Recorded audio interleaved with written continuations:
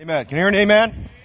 Well done, orchestra. You pray for them. They're going to get ready for this recording, and they're not nervous yet, but they will be when they get closer there, and you pray for that. Let's stand for the reading of the Bible tonight. How many of you glad to be in God's house tonight?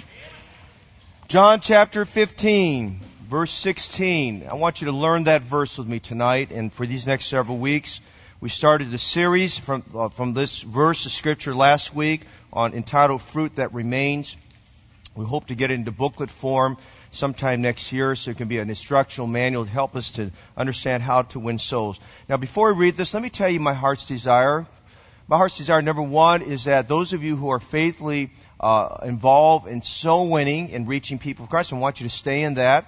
For some who've been, maybe because of time circumstances, you haven't been unable to get involved. I want to re-enroll you to get back involved and just get you kind of fired up about that. And maybe for some tonight, thirdly, who are not involved and you're very timid and scared about just even talking to people, we just want to encourage you tonight to realize that this is a vital ministry that you can be a part of, and everyone can have something to do. And Lord willing, we'll share some stories tonight of just this past week, even as of this morning, just a report that the deacons and I got at 6 o'clock this morning. It was such a blessing today, and that all of us can be an effective witness for the Lord Jesus Christ. Before we do, I'd like us to read John 15:16, and then I want us to read Acts chapter 8 tonight, because that's where our text will be for most of this evening. John 15:16. Would you read that with me together, please? Ye have not chosen me, and ordained you that ye should go and bear fruit, and that your fruit should remain, that whatsoever you shall ask of the Father in my name, He will give it to you. Let's say that again. You have not chosen me,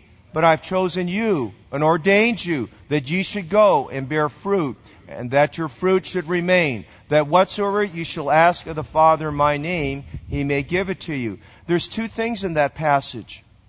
One is that God has told us, as we saw last week, that He has commanded and called us to bear fruit that should remain, long-lasting fruit, abiding fruit.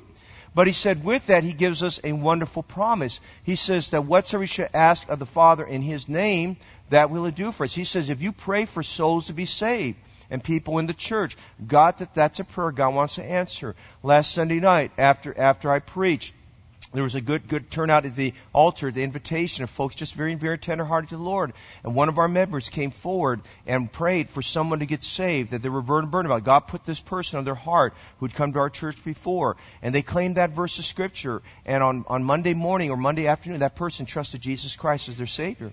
And we're working on that person to get them into church here. They've got just a lot of struggles. And I understand tonight when you get saved, there's a lot of baggage you still got to deal with sometimes. Amen? And you got to deal past that baggage there. And so, they need to know that the church is here to love them and to help them through that process. And they need to understand the relationship of the pastor to the congregation and the congregation to other members here. So, I want to encourage you to know that verse and spend some time before you even begin praying about your list of people that you want to see saved. Claim this verse of Scripture with that and watch what God's going to do. Now go with me to Acts chapter 8, would you please? Acts chapter 8. Acts chapter 8. And I want us to read verses 29 to 38. We're going to be in verses 26 to 40, but I want you to notice verses 29 to 38 this evening. Verses 29 to 38, Acts chapter 8. And listen very carefully as I read the Scriptures. There's some choice phrases or words that you want to underscore in this. Then the Spirit said unto Philip, Go near and join thyself to this chariot. And Philip ran thither to him and heard him read the prophet Isaiah and said, Understandest thou what thou readest? And he said, How can I, except some man should guide me? And he desired Philip that he would come up and sit with him. And the place of the Scripture which he read was this: He was led as a sheep to the slaughter, and like a lamb done before his shearers, so opened he not his mouth. In his humiliation his judgment was taken away. Who should declare his generation? For his life is taken from the earth. And the eunuch answered Philip and said, I pray thee, of whom speaketh the prophet this? Of himself or some other man? Then Philip opened his mouth and began at the same Scripture and preached unto him Jesus. And as they went on their way, they came unto a certain water. And the eunuch said, See, here is water. What doth hinder me to be baptized? Then Philip said, If thou believest with all thy heart, thou mayest. And he answered and said, I believe that Jesus Christ is the Son of God. And he commanded the chariot to stand still. And they went down both into the water, both Philip and the eunuch, and he baptized him. Now Philip is mentioned all throughout chapter 8. He's a prominent personality in chapter 8. We find him mentioned a first time actually, over in Acts chapter 6. He's first mentioned as one of the 7 that the church saw busy serving God, winning souls, and being a man of honest report, filled with the Holy Ghost and wisdom. And they said, well, here's a man busy serving the Lord. We think this man ought to be, who's filled with the Spirit and has God's wisdom. We think this man should come alongside of the apostles and serving them. And now we find him in chapter 8. He's a pioneer church planter going to the city of Samaria. He went to an area that nobody else thought about going to, and he dared to go there. God blessed that campaign. Now we see him out in the middle of the desert. You have to understand the Gaza desert talks about that strip there, which is going towards the coastline. That's an area that's inhabited by the Philistines, the old Philistines. And we find him later on here on this area that's the coastline there, which were coastal Philistine cities there. And he's there talking to a man. We don't have his name. We just know the identity of this man being that he was a man from Ethiopia of great authority. He was a financial man. He probably was in charge of the Department of Treasury for the country of Ethiopia there, based on what the Bible says there. But we know one thing, this man got saved. And later on we read about Philip. In Acts chapter 21, he's called Philip the Evangelist. Now I want you to notice something. The word evangelist is not mentioned in Acts chapter 8, but the work of the evangelist is all throughout this chapter. Everywhere you see the word preach, here it's the root word for where we get our word evangelist from. It says he opened his mouth and he preached. The word evangelist is where we get our idea of evangelizing. Now I'm going to dispel some myths tonight, but I want to tell you tonight why everybody in this church is an evangelist for Jesus Christ. Everyone here tonight needs to be an evangelist, just like Philip. And we're going to see what Paul said to Timothy. Do the work of an evangelist. And tonight I want us just to let the Lord help our hearts be tender, and as we consider doing the work of the evangelist. Now, Father, already tonight we've been so encouraged by the choir and the orchestra, our congregational singing, just that very last song, to set my soul on fire. Thank you for putting on Dr. John R. Rice's heart many years ago to put that song into a hymnal. And for many, many years, that song was sung in National Sword of the Lord and Regional Sword of the Lord conferences, and still is prevalent in our local New Testament churches. Tonight, Lord, we need a fire from God on just the cusp of the eve, the celebration, I guess, of the 242nd or so celebration of the Declaration of Independence. God, our country is in great need of you. And Lord, this country is in need of Christians like ourselves who get on fire for God and where you've placed us, and to win souls to the Lord. Now, Father, my heart's burdened this summer as we get ready to go into that new building. As a church, we are on the same page with you. We are on board with God's plan. That, Lord, we sense what you want us to do. And, Lord, not out of coercion, but because the love of Christ constrains us, that we are going to follow the Lord and being soul winners and witnesses and effective and just getting people to Christ and whatever it takes to do that. Now, Father, would you use this message and use me tonight to be a blessing to your people? Would you feed this flock of God? Help me to take the oversight thereof, not by constraint, definitely not for filthy lucre, but doing it of a willing mind, not as being a lord over God's heritage, but an example to the flock. I pray this evening that, Lord, you transcend in this meeting what your thoughts are about winning souls, that you've said, you've not chosen me, but I've chosen you and ordained you that you should go and bring forth fruit, and that your fruit should remain, that whatsoever you shall ask of the Father in my name, that will I do for you. Thank you. That's Jesus' invitation to pray and to launch out by faith, as we said this morning, going faith forward, so that, Lord, you would use this church to do great things for your glory. Bless, we pray this time in Jesus' name. Amen. You may be seated. We're in the series entitled Fruit That Remains.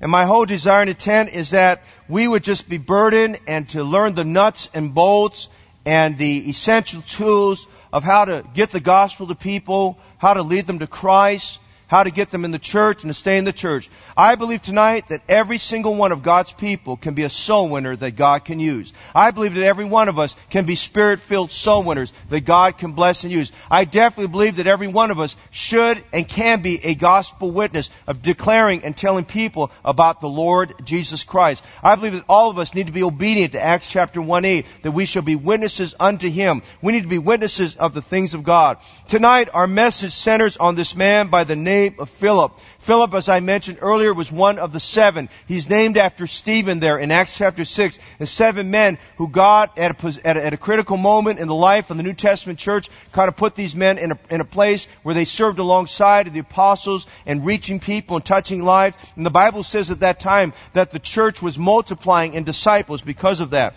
We see in this man the work of the evangelist. Go with me to Acts chapter 21 and verse 8. In Acts chapter 21 verse 8, we have that very first mention there. We're going to look at a lot of Bible tonight. In Acts chapter 21 verse 8, it says, "And the next day, we that were of Paul's company departed and came unto Caesarea, and we entered into the house of Philip the evangelist, which was one of the 7, and abode with him there." Now, as you look at the end of this chapter, in Acts chapter 8, he makes his way to the coastal cities. Caesarea was a coastal city. He goes first as he goes through these many cities preaching the gospel. He goes to a city called Azotus. Azotus was ancient Ashdod. It was ancient Ashdod of the Philistines. And from there, he went to Caesarea. And there at Caesarea, that's where God wanted him to headquarter himself and to station himself. And he's known as Philip the evangelist. Now, an evangelist, or as we would know them, a full-time evangelist is one whose ministry revolves around evangelism and edification. I think of our good friend Dr. Tom Farrell, who will be with us later this year. I think about our good friend Brother Dwight Smith. These men are evangelists. Dr. John Getch, they are evangelists. They definitely have a call of God. An evangelist has a unique calling of God for the preaching and declaration of the Scriptures. They have an unusual ability that's gifted by God to make the Scriptures clear and plain and understandable. They have an unusual ability through that communication of being able to explain the gospel in such a way that people in large numbers come to know Jesus Christ as their Savior. Dr. Farrell, I doubt, has had any meetings wherever he's gone where there have not been people saved. When the last time he was here, we saw scores of people saved. When the meeting he was at before he came to our church 3 or 4 years ago, he saw scores of people saved. That man is used of God all over the world. An evangelist is a man who's a gift to the local church. Go with me to Ephesians chapter 4 for just a moment. Ephesians chapter 4. This is not in your notes. I don't want you stuck in your notes. I want you stuck in the Bible. Amen?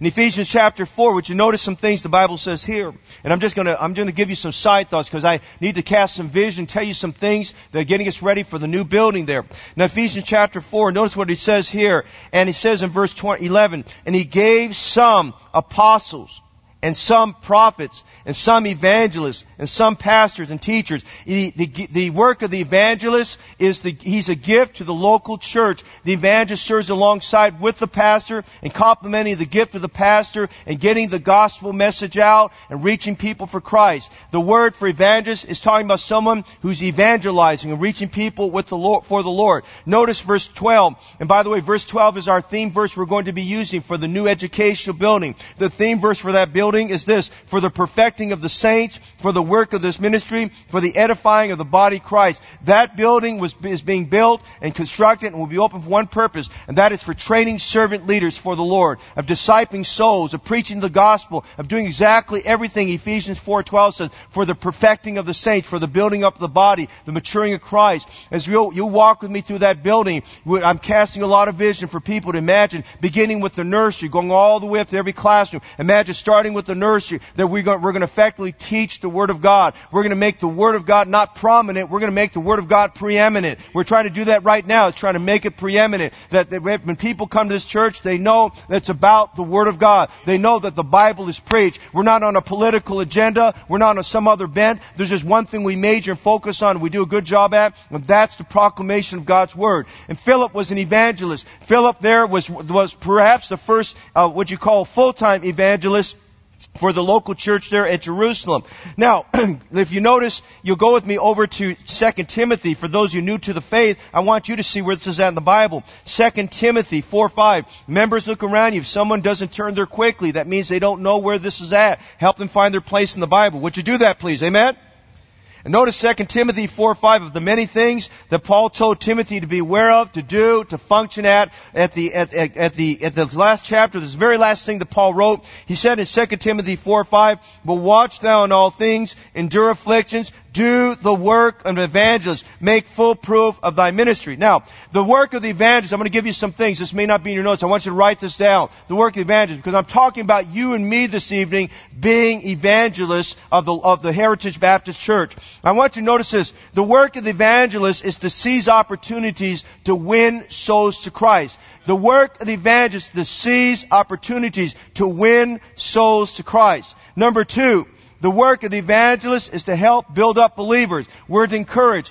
I believe, just as Dr. Chappell has many times said, I believe that soul winning is caught more than is taught. We need to set a good example in witnessing. As a pastor, I want to set the example in witnessing. As a pastor, I want to make sure you know that your pastor is winning souls. By the way, go with me to 1 Peter 5:1. I believe 1 Peter 5:1 reminds us that pastors are to win souls. Notice 1 Peter 5:1 with me. Would you do that, please? Are you with me? 1 Peter 5:1. Notice what it says here. "The elders which are among you I exhort, who am also an elder," and notice this, "a witness of the sufferings of Christ, and also partaker of the glory that shall be revealed." I believe that every pastor is to be a witness for Jesus Christ. I believe, and you listen to me tonight, I believe a pastor who's not winning souls is out of the will of God. I believe a pastor who's not making soul winning the focus of the church and reaching souls for Christ has not caught the essence of the Great Commission calling. He doesn't have a clear understanding of Matthew 28:19-20. Matthew 28:19-20 is not just a missions conference theme. That is the 365 day a year, 366 in a leap year, amen. That is the mission of the local New Testament church. People spin their brains, they rack their brains out sitting in so-called groups and discussion meetings trying to figure out what is the mission of the church. Beloved, the mission of the church is Matthew 28:19-20. Go ye into all nations and teaching them and making disciples of all nations. Listen, you don't have to try to figure out what some yahoo somewhere else is trying to do for their church. We need to focus on the church that Jesus is building. Amen? We're not worried about the church that Rick Warren's building. By the way, don't worry about what Rick Warren's building. You're worried what Jesus Christ is building. I'm not worried about what the Southern Baptists are building. I'm more concerned about what Jesus is building. I'm not concerned about what the denominations are doing. I'm more concerned about what us as a local church should be doing. Amen? I mean, come on, tonight we need to be focused on the fact that is the mission of the church. Thirdly, the work of the evangelist is to pioneer and be the start of new beginnings. That man who has the gift of the evangelist, he has this keen sense of saying, "Preacher, if you think this is where we need to start something, I'll help get it started. I'll help win some souls. I'll help bring them in." The work of the evangelist is to pioneer and be the start of new beginnings. You and I are called to do the work of the evangelist. That's not to downplay the full-time evangelist. There is a place for a full-time evangelist. And I believe that every church should have full-time evangelists that are evangelizing and doing the work of God. But for tonight's purpose, I want you to understand that every one of us needs to do the work of the evangelist. Would you notice the traits of the work of the evangelist? Notice first of all in Acts chapter 8, would you go back there please? In Acts chapter 8, would you notice the work of the evangelist, number one, is he is divinely called. Now I want you to notice in this passage, interestingly, about how Philip had the calling of the evangelist. In Acts chapter 8, verse 5, it says, Philip went down to the city of Samaria. This is where we get the word evangelist from, and he preached Christ to them. Evangelizio means to preach Christ. He preached Christ. He went down and preached Christ. Notice, if you would, verse 26, it says this, "And the angel of the Lord spake unto Philip, saying, Arise and go towards the south unto the way that goeth down from Jerusalem unto Gaza, which is desert. And he went down there," and we read later on, he preached Christ. What I want you to focus, verse 26, is the Lord came to him and gave him a command. If you read verse 26, that is not a suggestion. That is not a hint. That is a command. He said, "Get up. Get out of your comfort zone. You got a good ministry. I've got a better ministry for you." He says, "Arise and go." There's the word "go" again, that you should go and teach all nations. Notice verse 39. Later on, the Holy Spirit moves him again. In verse 39, when they were come up out of the water, the Spirit of the Lord caught away Philip, that the eunuch saw him no more, and went on his way rejoicing. His calling is, as I said earlier, is to come alongside of the pastor and of the local church and be an extension of the pastor and winning souls and building up the believers of the church there. Now, All of us are evangelists. The Spirit of the Lord was working in Philip. He led him to 3 distinct places to be used of God. He called him to Samaria. He called him there to the Gaza Strip desert. He called him later on to move forward, to go to other cities down the coastal area there where Gaza led into. And he went to the city of Azotus, which was formerly Ashdod. And he went to Caesarea, and he found his place there. We have been chosen to follow Christ and be fishers of men. We've been commanded to be witnesses from our Jerusalem and to the uttermost parts of the earth. We are divinely called to win souls. One of our men, I asked him to come meet me tonight at 5 o'clock. We're praying about an area that we're burdened about. And I asked this man to come, and I said, listen, I need you. You have gifts and abilities that God has given you. And I said, I just want you to come alongside of me to pray with me about God doing something, especially where he lives right now.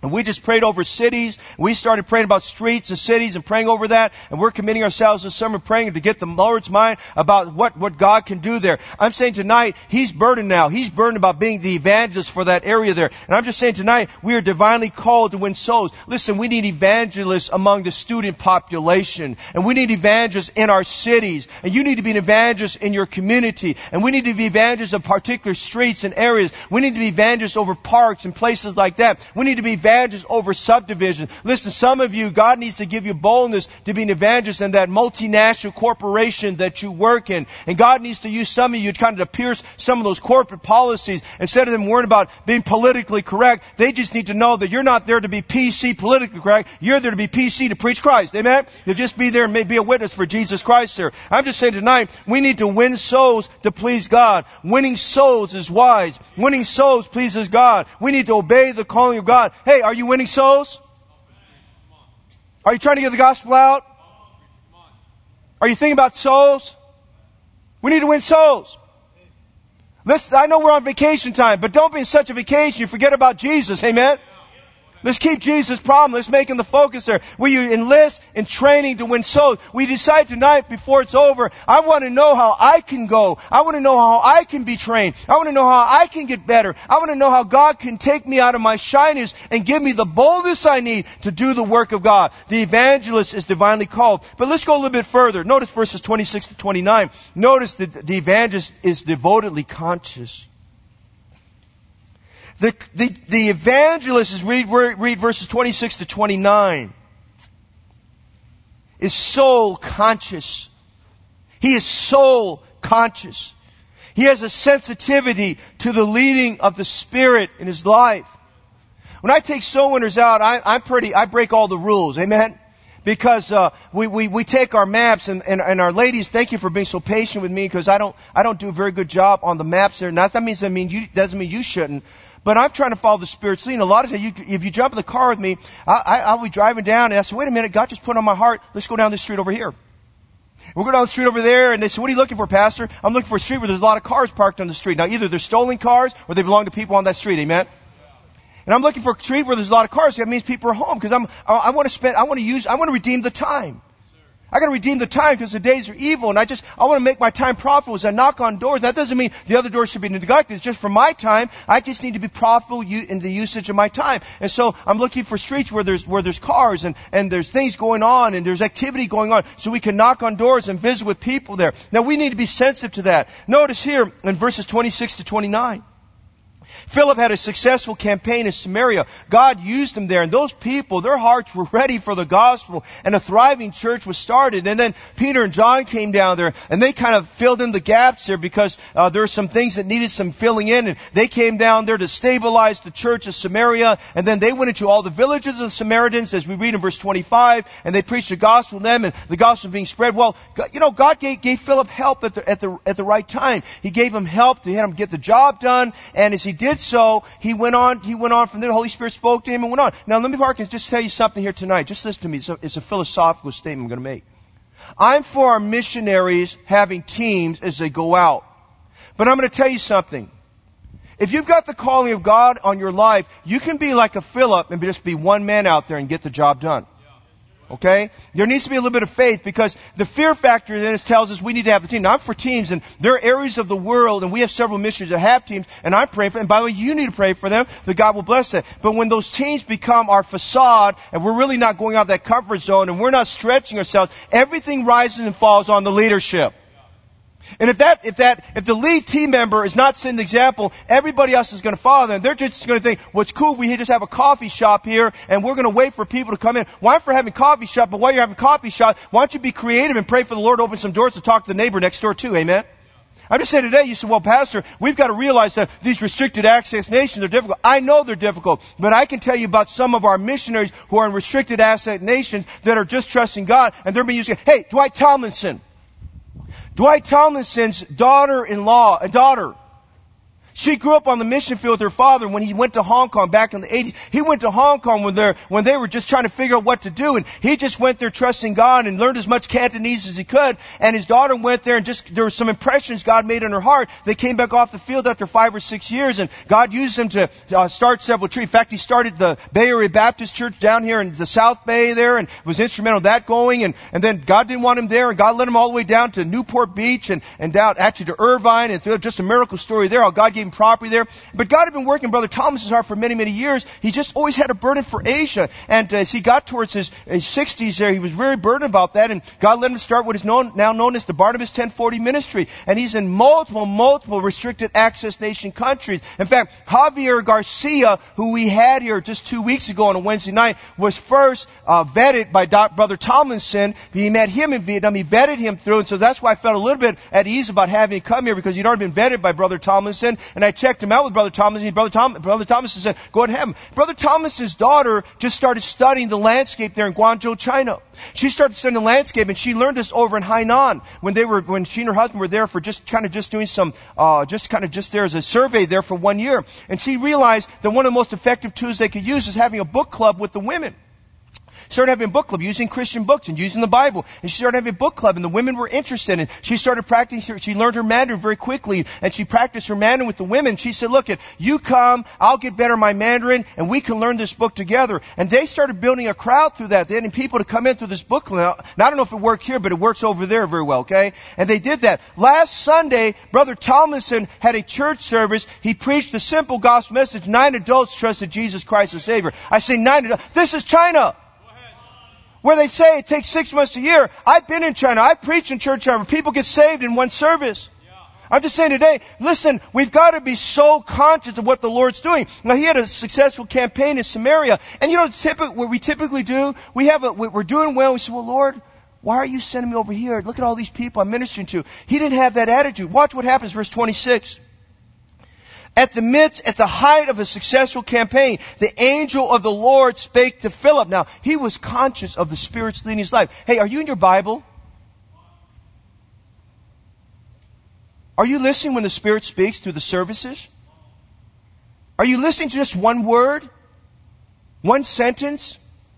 It's just one verse. I was on vacation a year or two ago and was sitting under the preacher. The preacher asked me, would you like to preach? I said, no, I came to be preached to. And he was in Acts chapter 6 that night. He read one verse that helped my life that day. I wasn't looking for it, but God knew I needed it. It helped me that day. It helped me for all of last year. Just a one thought that God parked in my mind, that I read that passage so many times. But on that particular night, God spoke to my heart. Are you listening to the Holy Spirit? And I'm telling you tonight, beloved, we get so used to sitting in our same old seat, doing the same old thing, and hearing it go in and out of our ears. And how many messages and how many callings and leadings of God are we missing because we say, well, I've heard that before. Or we miss it because we say, well, I heard Dr. Farrell preach it better. Listen, if it's God's word, every word of God is pure. God used a donkey to speak to Balaam, amen? I'm not saying I'm a donkey, but I'm just saying God uses that, amen? Okay? Watch this. The angel of the Lord spake to him and said, and he's very simple. He said, arise and go. You know, we need to return to old-fashioned biblical Christianity.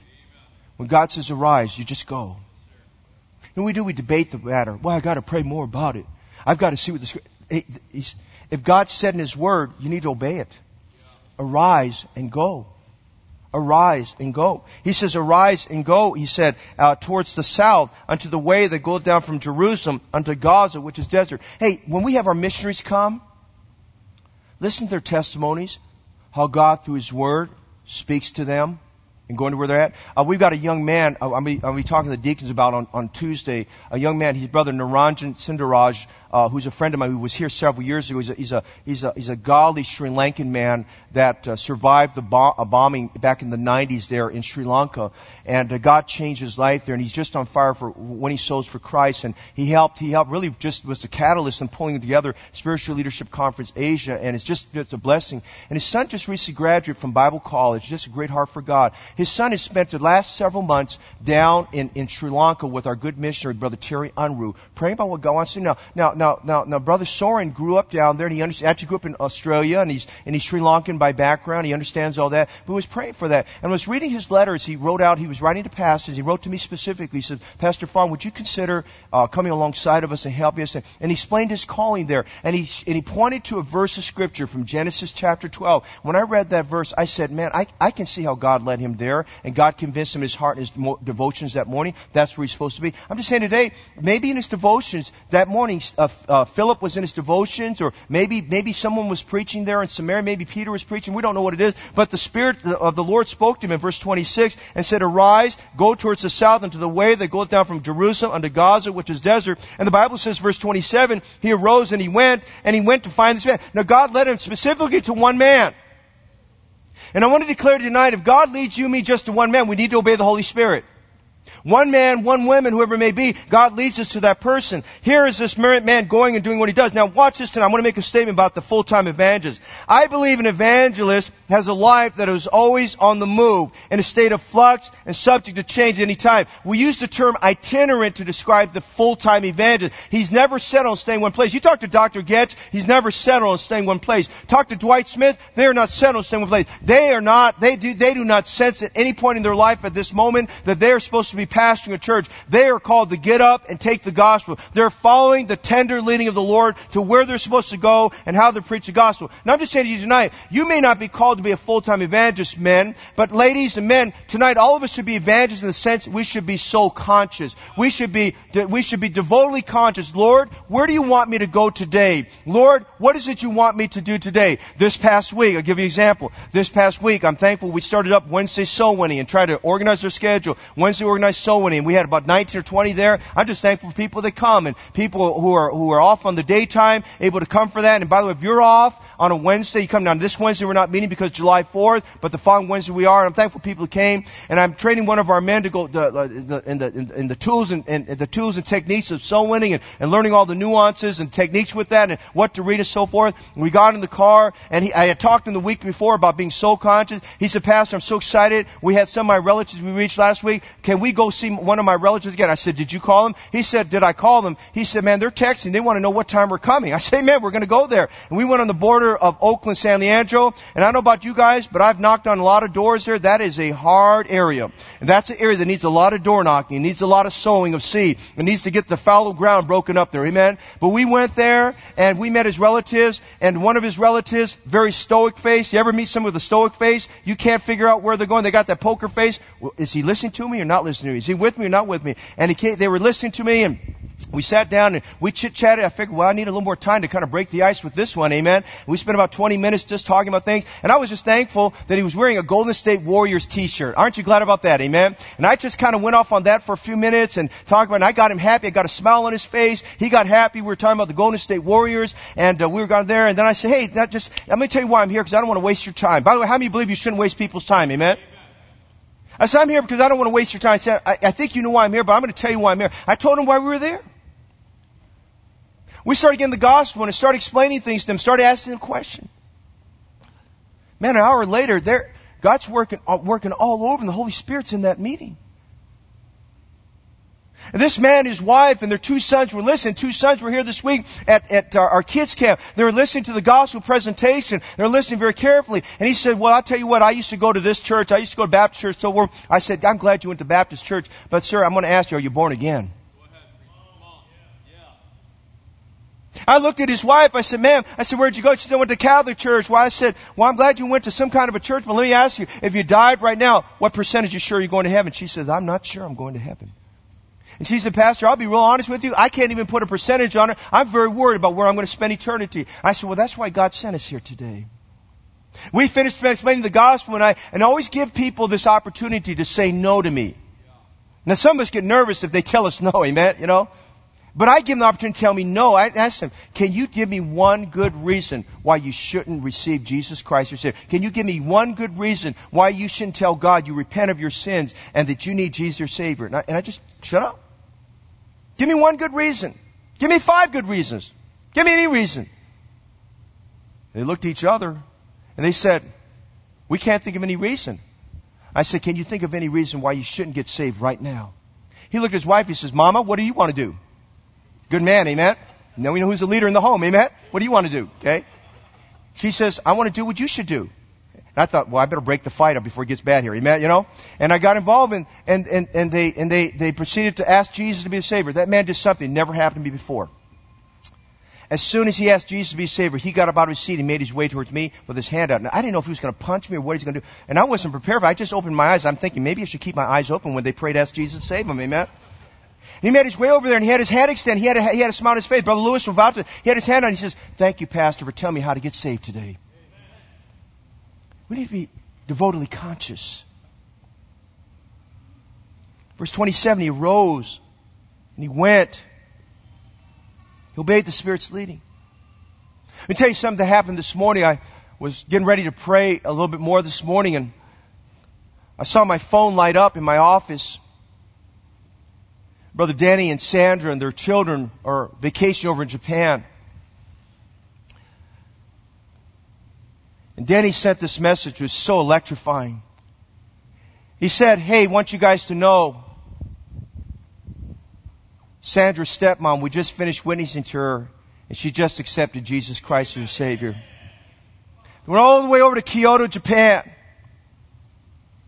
And one of the purposes of going there, because we've been together over in New Zealand, and I've watched him. We tried to witness to his family over there, Sandra's family there. And one of the purposes for going there was not just a vacation. They wanted to see family, but they thought, you know what? We're going to see family. We get one opportunity. We better get the gospel there. And this is the way he described, the deacons will vouch for who saw the text, but he described this way. There were tears of rejoicing when it was all done.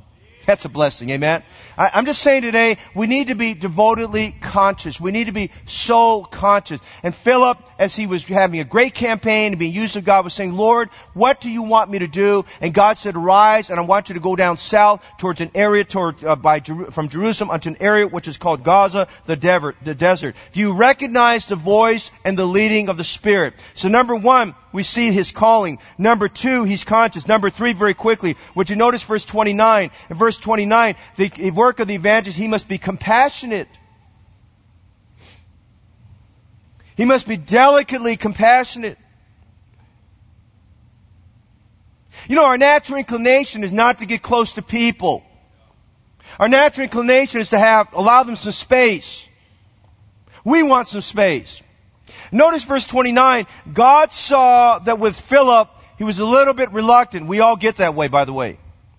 He was a little bit reluctant. I'll be honest with you. He was out of his campaign in Samaria, and he was in a desert area. He felt kind of like, I got to get familiar with where I'm at right now. I'm not sure what to do. And he was at a distance, and it may be just this Ethiopian man in his royal garment sitting in a chariot, maybe that intimidated him. You know, in those days, a man standing in a chariot is kind of like a guy being chauffeured in a Rolls Royce. You know what I'm saying? I mean, it may have intimidated him a little bit because he thought, I'm just a poor Baptist preacher here, man. He says, this guy, look at this guy. I mean, he's worth a lot of money here, and he probably was a little bit intimidated. He looked very educated. And he saw the man reading a scroll containing Isaiah 53, okay? Now, let me just give you a thought about that. I learned this from Brother Ouellette. It's a good thing sometimes just to give a gospel tract to somebody. Here's what you can say.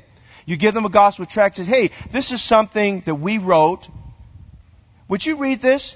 And if I come back tomorrow, would you tell me what you think about it? You get a conversation with them. Would you read this? Students, you can do this at school. Say, hey, here's something that our church produces. Would you read this and tell me what you think about it? Pro or con, negative, positive, just tell me what you think about it. You just want the opportunity to share the gospel with them. Amen? And so this man is reading Isaiah 53. The Bible says he'd just come back from Jerusalem, and he'd been there, and he got a copy of Isaiah 53. You know what I believe? I believe some apostle gave that in tract passing. Now, that's a big tract, but it's tract passing. Amen? And he gave him a big scroll, but it was tract passing. I mean, bless God, it was still tract passing back in those days. Aren't you glad they miniaturized it a little bit, amen, since then. So he gets this, he's reading Isaiah 53, and he's watching this, he's seeing this man in royal garments, he's standing in a chariot. Look at verse 29. He's sitting there reading that, and I imagine we get to verse 29, Philip doesn't know what to do. He's debating his mind. Do I go to him, not go to him? Now watch what the Spirit says here, because we miss this when we go soul winning. The Spirit said to Philip, and this was important, it wasn't Philip speaking to himself. The Spirit of God had to compel him and help reason with him what was the right thing to do. And in verse 29 he says, go near and join thyself to this chariot. Listen, we don't win souls from a distance. We don't win souls by sitting behind our computers, playing with our cell phones, or through social media. We win souls by getting up close to the sinner. He said, look at verse 29. He says, go near and join thyself to the chariot. You know what the word join thyself means? It's the same idea as the word cleave. He says you would become united with him. You become with him. You get into the same sphere with him. You get into the same room with them. You sit right by them. Last November, as we were getting ready, I think it was last December, as we were getting ready for our Christmas musical on that Saturday night, I've been burdened for Rose Mercado's husband, Arnold. Rose got saved the year before, July. One of our men went when we were door knocking, and I talked to her many times, but that particular day, she was just open. There was a burden on her heart. I didn't know that. She had opened her door that July of 2015. Brother Din was with me. And that woman, she heard the gospel, she trusted Christ. She came the very next Sunday. The week after that, I was burdened to go back that home. I saw her mother in the background, but I didn't get a chance to talk to her mother. I got burdened for her. I wasn't sure if her mother spoke English or proficient English. I asked Brother Josh Pingoy to come with me. I said, Brother Josh, first qualification, how good is your Tagalog? Amen? And he said, my Tagalog's good. I said, can you witness in Tagalog? He said, yes. I said, okay, I'm going to put you to the test. We're going to be so many partners today. Amen? And so Brother Josh and I went there, and we sat on the couch, and I'll tell you how close we got. She sat in the middle. We were like two pieces of bread and the bologna in the middle. Amen? We sat right next to her. He explained the gospel. I chimed in in English. She got saved. In fact, she was here this morning, sitting right over here today. And so I was burdened for Arnold. I met Arnold several times. He'd come to church, but he hadn't gotten saved. I was burdened for Arnold, and he'd been on my prayer list for several months, praying for Arnold to get saved. So finally I got a hold of Rose, and I said, Rose, is there any way I can make an appointment to visit with your family? And I'd like to specifically just sit down with Arnold to tell him how to get saved and why it's important for him to get saved. And she picked that day. It happened to be that Saturday morning of our Christmas musical.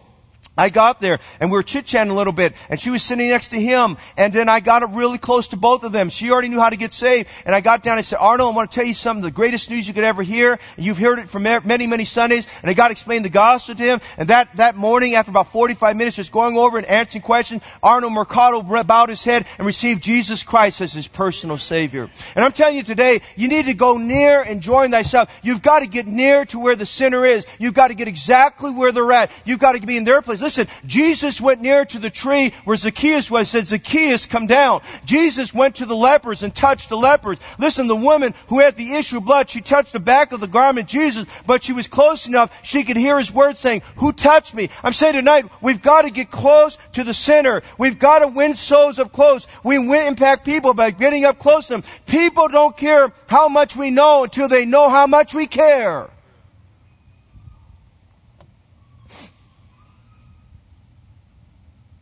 The work of the evangelist is one of compassion. It might be tonight, just this evening, God is working your heart and mind.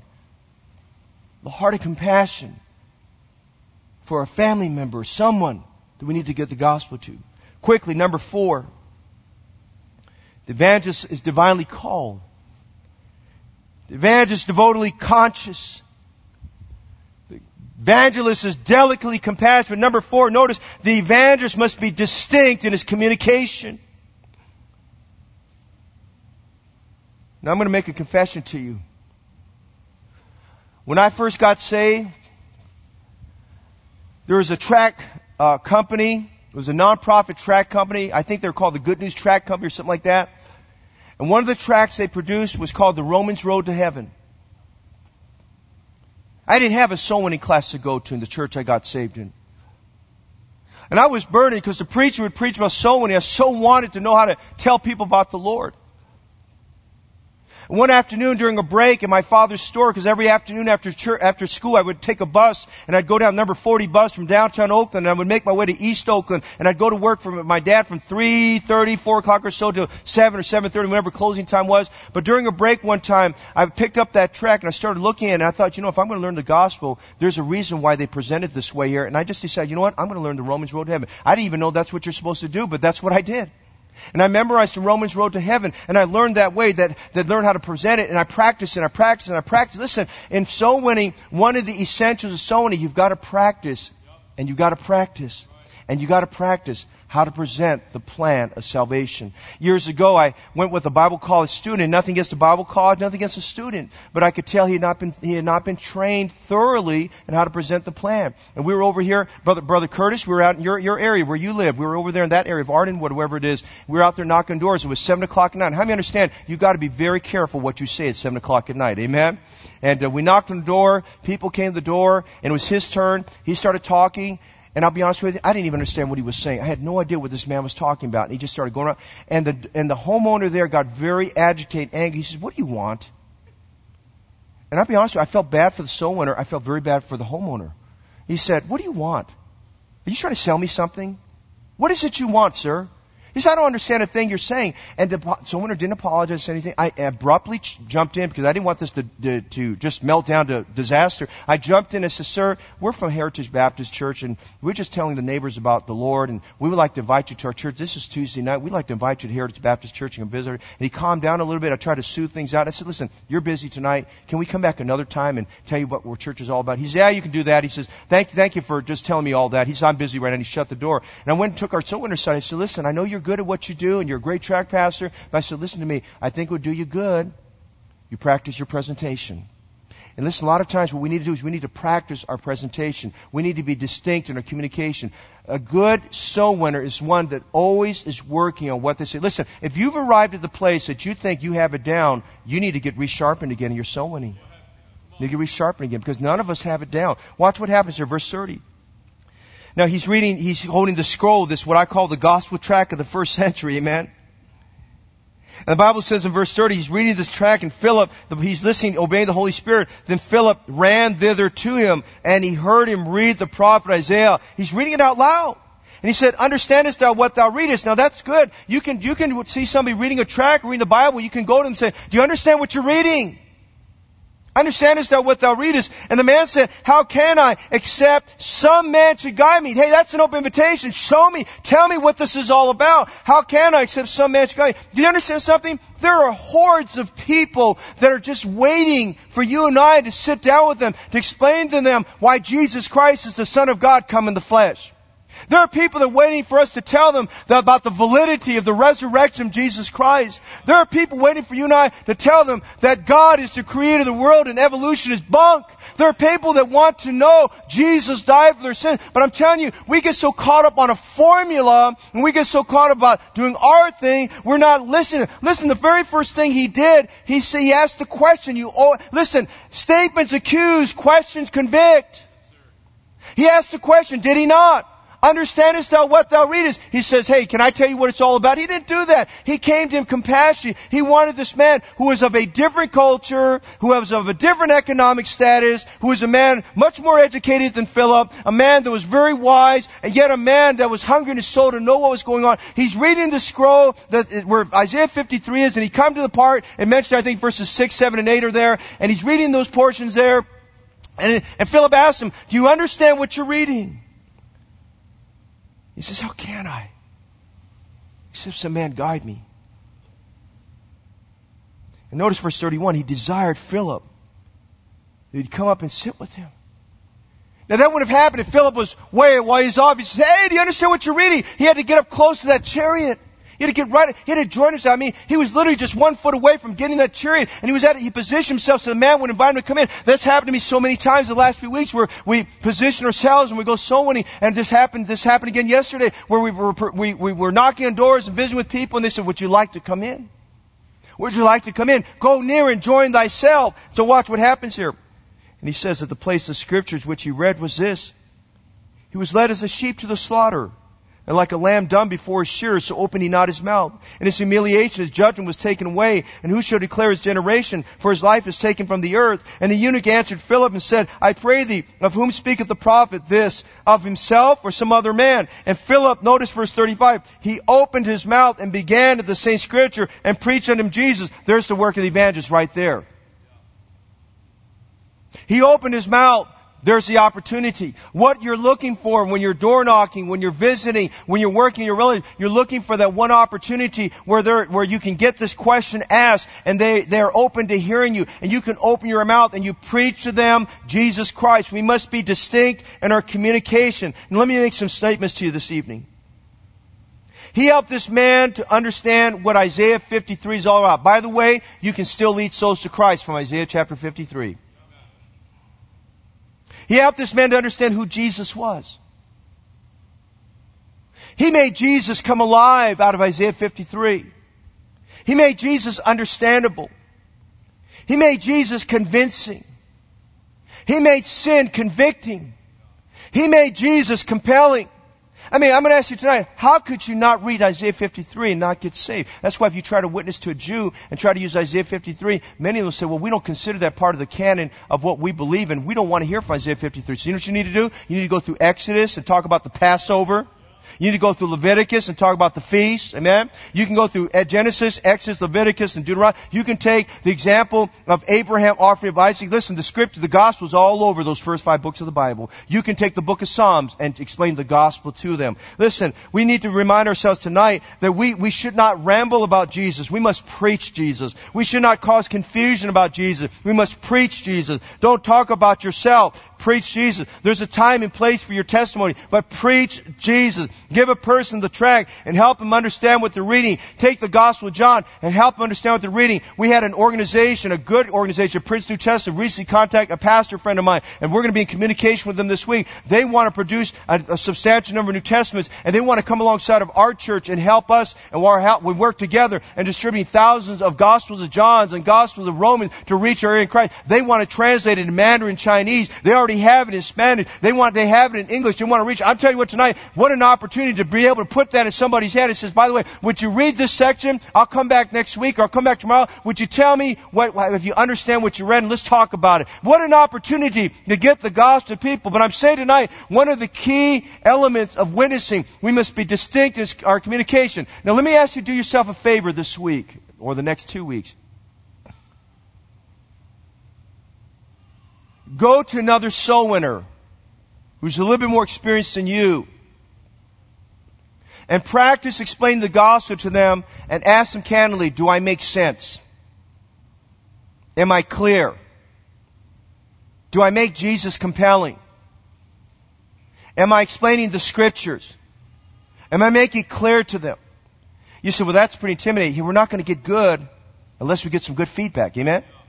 We got to get some good feedback.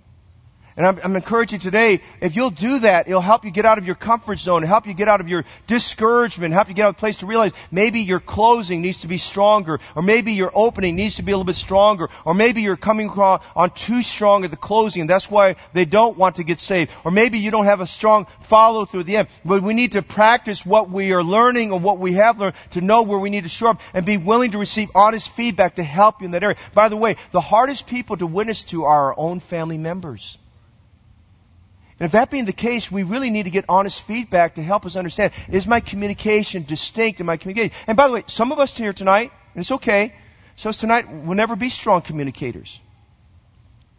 But you know what? You can take that situation and bring a strong soul winner to come alongside of you to help present it for you. Amen? And you can get someone to come alongside to help you so you don't feel like, well, I feel like I can't get it done. You can get somebody to work because we're doing teamwork and trying to get the gospel. But Philip had to get to the evangelist. And Philip was being used of God to clearly be distinct in his communication. Number 5, what you notice is, quickly. Number 5, the evangelist is directed to conversions. He doesn't leave them hanging. He's looking for that opportunity. The Holy Spirit says, okay, go for the close. And notice what happens in verses 36 to 38 here, okay? Philip in verse 35 opens his mouth, begins at the same scripture, and preaches to him Jesus. Notice verse 36. And as they went on their way, and I like this, they're walking. Or they're probably in the chariot. He's moving his chariot along, led by the horses. And as they went on their way, they came to certain water. Now, there was something about this sizable body of water that caught the eunuch's attention. I don't know what it is. Sometimes it happens in so many, something catches their attention. Maybe it's a bit, by the way, you can use this new building as an opportunity to get the gospel to people. You can talk about Jesus Christ being the cornerstone of your faith. I mean, there's opportunities galore that God used. You can use our church vehicles to talk about people, about the Lord Jesus Christ. There's many, many ways. But notice what happens here. Verse 36, he said, see, here's water. What does hinder me to be baptized?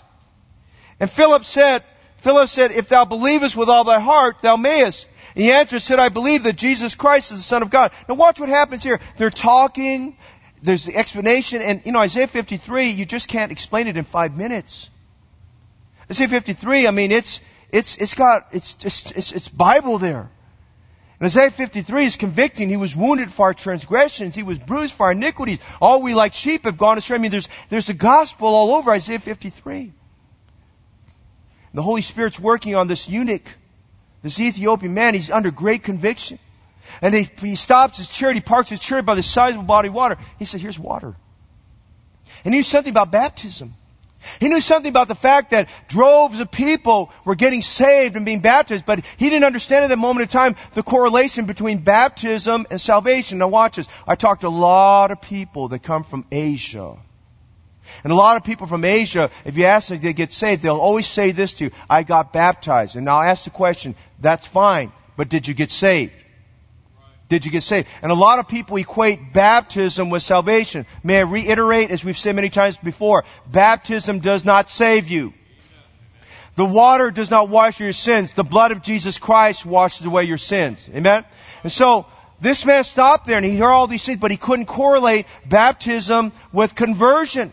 He didn't realize conversion comes first. He didn't realize that baptism, according to Peter, is different. It's just a symbol. It's a representation of salvation. He said, what hinders me baptism? He says, now I know there's something important about what you're telling me, but he says, I also know this. I think based on what you're telling me, going in the water is not going to save. Now he was getting it. And he asked the question. So Philip seized upon it. He said, this man's ready. His heart's tender. He's ready to get saved. And Philip said, if thou believest with all thy heart, thou mayest. Now, back in those days, they didn't have all the crazy cults running around as we have right now. I mean, Satan's a master imitator, and Satan's an angel of light, and he's got all these cults running around now, and false religion, false things. But at that time, they were just fighting the fact that Judaism was their biggest obstacle at that time. And he says, listen, sir, if you would just believe with all your heart, you can be saved. And he's putting the emphasis on faith alone in Jesus Christ. The word believe means with all your heart. The word believes it wasn't just a word they were saying. It was saying with my heart, soul, and mind, I believe, I commit the eternal destiny of my soul to Jesus Christ. He says, if you believe with all your heart, that you believe with all your heart that in Isaiah 53, that's Jesus Christ, God manifest in the flesh, God who died for your sins, God who shed His blood. And if you read Isaiah 53, God who was buried and yet He rose again from the dead. He said, if you would believe that with all your heart, you can be saved. Well, listen, that's what the man needed to hear. He needed to hear the closing statement that if you believe, you can be saved. And notice verse 37. The man said, I believe that Jesus Christ is the Son of God. In that moment, that man made what we would call a very simple, but very profound profession of his faith. I believe. I believe with all my heart. I believe that Jesus is the Son of God. I believe that Jesus Christ is God's Son who died for my sins. Right at that moment of time, the Ethiopian in Acts 8:37, he got saved. He got saved. He got settled. His name was written in the Lamb's Book of Life. He was saved at that moment of time. As we try to win souls, we give an invitation. Would you like to get saved? Can you think of any reason why you shouldn't get saved? Sometimes you realize that the person's not ready and you just have to say, okay, I realize maybe today's not a good day. May I come back and see you another time? You can always keep the door open. Always leave it open, maybe for you or another soul winner to be able to go back and tell them about the Lord there. But Philip at that moment of time, he recognized this man was ready. He says, would you like to get saved? Would you like to believe on the Lord right now? Give them an invitation. Be sensitive to the Spirit's leading. Now be sure you're not giving them a sales pitch. And be sure you're not just kind of giving the formula that says, well, if you pray right now, you can get saved. You need to ask them a question. Can you think of any reason? Do you understand what you've heard? Do you realize you need to repent of your sins? Do you realize today that you're a sinner? The other day we were talking to a lady about the Lord, and we asked this question. I said, do you believe you're a sinner? And I go like this. I go up real close to her face. I said, do you believe you're a sinner? And I go, well, yeah, you know. I said, you want to talk about your sins? And the lady said, oh no, we're not going down there. But that got the conversation going. She started realizing she was a sinner. You know something? So working the gospel. We got to Ephesians 2:8-9. Talking about Christ died for our sins. And I had her read Ephesians 2:8, and it says, for by grace are you saved through faith and not yourself. I said, ma'am, can you tell me what the word grace means? You know what's interesting? The number of people you talk to about the gospel, none of them know what the word grace means. And that lady, she was here this morning. Well, I think it means this, I think it means that, I think it means this. And I said, that's great. Those are all good words. Can I give you one that will kind of sum it up? She said, sure, preacher. I said, grace means love we don't deserve. Now, I don't know how to describe this to you, but she choked up and she teared up. And she said, Pastor, she told me how old she was. She says, what is love I don't deserve? She says, if that's how God feels about me, I want to get saved. Love I don't deserve. And so we must realize in the work of the evangelist, we are directed to conversions. Our purpose there is not to waste someone's time. Our purpose there is to get the gospel to them. And as we present it to them, as we watch the Holy Spirit work in their heart, is to give them invitation to call upon the Lord to save them. Finally, once you look at one last thing, and as an evangelist, we're divinely called. As evangelists, we're devotedly conscious. As evangelists, we're delicately compassionate. As evangelists, we're distinct in our communication. As evangelists, we're directed to conversion. As we close tonight, notice one last thing. As an evangelist, we should be dynamically consumed.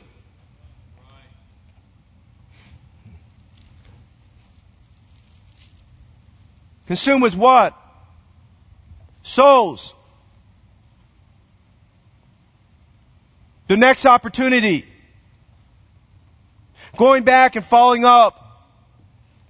Working, getting them to church. I said this last week. John 15:16. The hardest work is going back and getting them to church. You got to keep on that, keep on that, keep on it. People don't have the discipline to come. They're scared. They're intimidated. They're overwhelmed. They're afraid of seeing other people. They're afraid of what people think about them. They have people phobia. You know what I'm saying? I mean, they're scared about these things. They walk and see this church, a building. The first thing they said, like a lady said this week, she said, this church is too big for me. I started explaining our Sunday school and all that. She said, whoa, if that's what we're all about, I want to be a part of this church. And watch what happens to Philip. He had a successful campaign in Samaria. The Lord used him to win the Ethiopian to Christ. Would you notice as we close tonight what the Lord did to him in verses 39 and 40? In verse 38, Philip already had the authority. He was a pastor as well. He was a church planter pastor, and he had the authority from the church of Jerusalem. Right there in that desert, he said, I might not see this man again. He baptized that man right there in the body of water. I'm convinced of one thing. That oasis was deep enough he can get the man all the way under the water. Amen? He got him under, he got him up. Amen? He got the man baptized. He identified with Jesus Christ, his death, burial, and resurrection. Notice verse 39. And when they were come up out of the water, again, here we see the Spirit of the Lord working. The Spirit of the Lord caught away Philip. Would you underline those two words, caught away? Did you know the words caught away is the Greek word harpazo? Same where we get our word rapture from. Would you notice here? He caught him away, and he says that the eunuch saw him no more. Now just a thought for you, that's what the rapture is about. When you're taken up when the Lord takes up, they'll see us no more again. Now that's not what it means. He didn't get raptured, but the Lord purposely moved him to another location. God did not intend for him to stay there very long. That's why we know that he had the gift of the evangelist there to help the local church. And the Holy Spirit moved him, and he went on his way rejoicing. And notice verse 40 as we close. Philip was found at Azotus. Where'd you find him next? You find him down at another old Philistine city there. God used him to reach Gentiles. He found him there down at Azotus, and passing through, he preached in all the cities till he came to Caesarea. So what should we be consumed with? Number one, the power of the Holy Spirit. Can I give you one thought tonight? Especially for those of you who experience soul winners just trying to labor through this message. Would you just ask God tonight to give you the power of the Holy Spirit? We need the power of the Holy Spirit. Not the power of persuasion. Not the power of our personality. Not the power of intellect. The power of the Holy Spirit. The power of the Holy Spirit wins souls. The power of the Holy Spirit energizes us. Luke said Jesus being led of the Spirit. Hey, are you being led of the Spirit? We need, number one, we need to be consumed with the power of the Holy Spirit. Lastly, we need to be consumed for a passion for souls. Everything we read about Philip is about souls. Last week, did you start working a list? Family, friends, your fraternities, which is where you work, your neighbors, community service, schools you could be more actively involved in. Did you get anybody in your heart this week? Would you get somebody in your heart tonight? If you didn't make the list, would you make the list tonight at the altar? Would you do like one of our members did? They got somebody on their heart last Sunday night and claimed John 15:16. God saved that young man. Would you get somebody in your heart this week that God would save? You say, well, it's July 4th week. I know it's July 4th week, but God doesn't go to sleep on July 4th. He still wins souls on July 4th, amen? Would you do that tonight? Would you be determined to help me as we go through that new building and every room in this church, to walk these buildings and imagine all the seats being filled? Imagine what God's going to do in those Sunday school rooms. Imagine a little child getting saved in the nursery, going to the toddlers, going from the toddlers to elementary, from elementary to the teens. Can you imagine our midst? There may be somebody there. There may be a young man that God's going to call to be a great evangelist or preacher. Can you imagine adult Sunday school teachers? Can you imagine the multiplying of classes and God was doing? I'm just saying today, we must get a vision and a burden and a soul consciousness and a compassion. And we must be directed to conversions. And we must be distinct in our communication. We must be able and willing and ready to be used of God. Would you do that tonight? Do the work of an evangelist. Paul looked at Timothy. He says, Timothy, you got a lot on your plate, son. You got a lot to do. As a pastor, you've got a lot of things you need to do. He told him you need to stir up the gift of God that's in you. He said, don't be ashamed of the gospel of Jesus Christ. He said, be a good soldier of grace. He said, do this and do that. And then he said, in the midst of all this, he said, watch to be thou watchful in all things. Endure affliction. But he said, do the work of evangelist. Let me tell you tonight, you may have your trials, you may have your difficulties, you may have your schoolwork, you may have all these things, but listen tonight, with all those things, let's just do what the Bible says. Let's also do the work in evangelist. Let's just decide to grab some tracts, get an Old New Testament, and say, you know what, I'm going to learn how to present the gospel. I'm going to learn how to be proficient in it. I'm going to let God use me so that the Lord can use me in the remaining 6 months of the year to influence and touch some lives for Jesus Christ tonight. Do that tonight. Say, Lord, help me this evening to do the work of an evangelist. Father, tonight we thank you again for just another lesson plan that helps us to understand the importance of touching lives and winning souls. We look at this man, Philip, and God, no wonder you blessed him. And not only did you bless him, but we read Acts 21:8, and his daughters were doing the same thing that they saw their father do. Father, help us to see maybe some shortfalls and reluctance, maybe even some disobedience. Would you help us tonight? Maybe we didn't make that list of people, make that list tonight.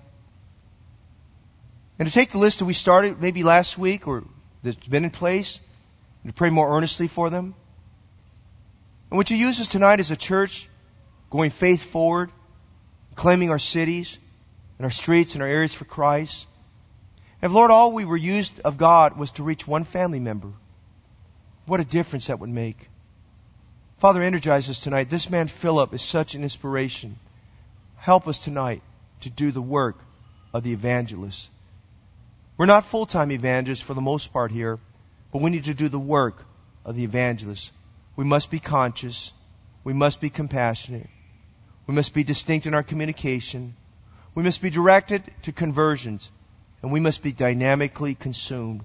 Father, have your way tonight as we give the invitation. And then if someone here tonight is not sure they're saved and going to heaven, I pray that tonight they would just see, just as that Ethiopian eunuch man did, they would recognize tonight you love them and you want them to get saved. Have your way tonight in this message as we give the invitation that we come and lay some souls that we're burdened for on the altar.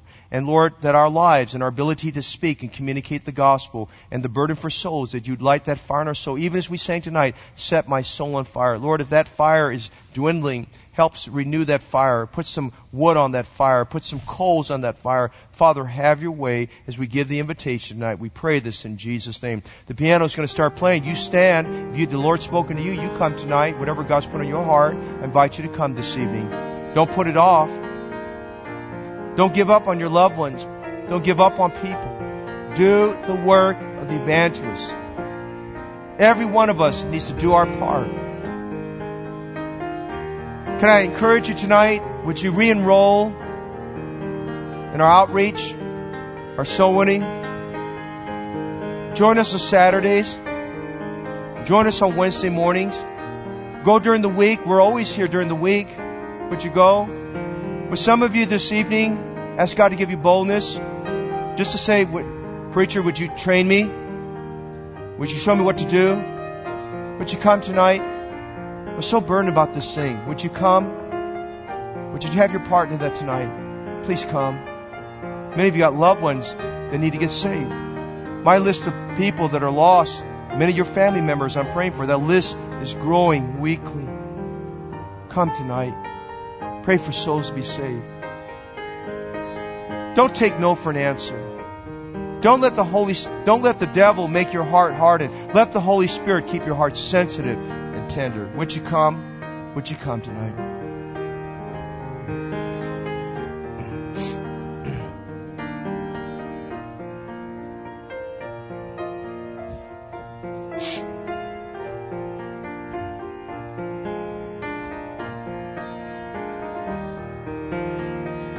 Father, around the room we're all praying. Set our souls on fire tonight. We look at the life of Philip. What a great soul winner he was. Help us tonight to do the work of the evangelist. Inspire us tonight. Overcome our fears and our weaknesses and to be used of God. Our prayers are lifted up to you tonight. And we claim as we close tonight, John 15:16. You've not chosen me, but I've chosen you and ordained you that you should go and bear fruit, and that your fruit should remain. That whatsoever you shall ask the Father in my name, that will I do for you. Lord, we're praying for an army of soul winners you'll raise up. We're praying for folks that will be bold to proclaim the gospel. We pray for our loved ones to get saved. We pray, Lord, for our cities to be reached with the gospel and sinners to be saved. We pray to fill up every room and every chair in all of our buildings with people who can come to Christ as Savior. Whether they're English speaking or non-English speaking, Lord, use us to win souls. I look around the room and majority of the folks here tonight have family members who are not saved. And God, would you burden us in a way like we've never had before for their salvation tonight. God, use us tonight. Be honored through what happens here. As we're reminded by faith tonight, the faith of Joshua, faith honors God and God honors faith. We pray that you will do exceeding abundantly above all that we ask or think tonight. Would you bless and use us tonight for your glory, we pray in Jesus' name. Amen.